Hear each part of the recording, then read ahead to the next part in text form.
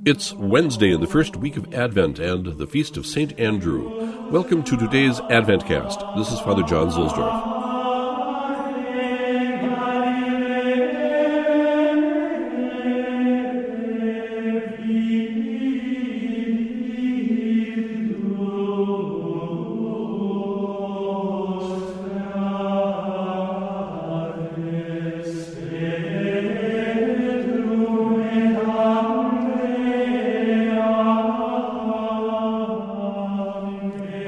Because the Advent weekdays don't have their own texts, we turn to the Office of Matins for the Church's deep plunge into the Old Testament. Even though St. Andrew has his own readings in Matins, for this podcast I'll stick with the Advent weekday, with its focus on the role of good or bad leaders, and also the role of women for a holy society. This is Parsha's presentation, Pius Parsh.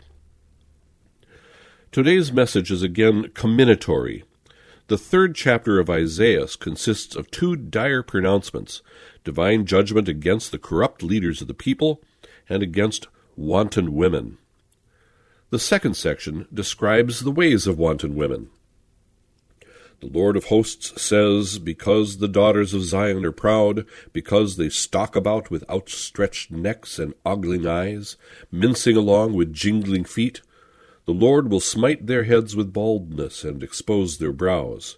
He will take away their spangles, their forehead bands, their half-moons, and their earrings and bracelets and bonnets, their headbands, step chains, and shiny sashes, their perfume bottles and amulets, their finger rings and their nose rings, their gowns, their cloaks, their mantles, their tiny purses, their polished mirrors and gaudy chemisets, their turbans and diaphanous veils.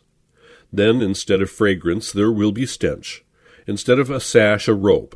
Instead of curled hair, baldness. Instead of tailored gowns, a sackcloth. Her men will fall by the sword, her valiant heroes in battle. And her gates will sadly mourn while Zion lay ravaged and desolate. And 7 women will cling to one man, saying, 'We will furnish our own bread and provide our own clothes, if only you let us come under your name and free us from reproach.'" This is an unusually realistic description of the evils current in the 8th century Jerusalem. Judah's princes and her women contributed greatly to the fall of their nation. Did not the prophet throw some light on our times? Our leaders and our women, too, contribute their share to the spiritual ills of mankind.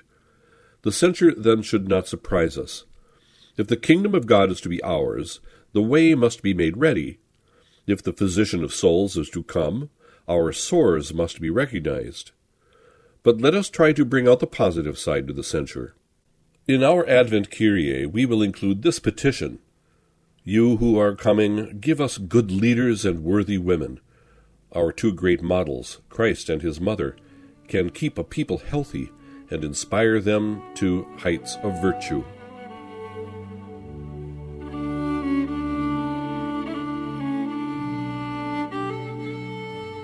Blessed Ildefonso Schuster remarks on the texts of the Mass formulary for the Feast of St. Andrew. This is what he has to say about the Postcommunion. In the Postcommunion, we entreat the divine mercy that the Eucharistic sacrifice, which gives joy in heaven, where it increases the glory of the saints, may also be on earth a pledge of grace, especially for us poor sinners. We have received divine mysteries, O Lord, rejoicing in the festival of blessed Andrew, and we beseech thee that, as they bring glory to thy saints, so they may avail us for pardon from thee.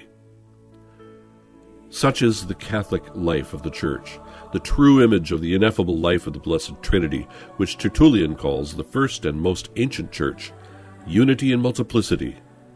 Multiplicity of souls, but unity of faith, of sacraments, and of the Holy Ghost, in one mystical body, that of Jesus Christ. Thus the same sacrament, which is offered on the altar, whilst it diffuses the dew of pardon, gladdens the blessed in the triumph of their glory, and is a font of grace to the Church suffering and the Church militant. This is the inner and deeper meaning of today's Postcommunion prayer.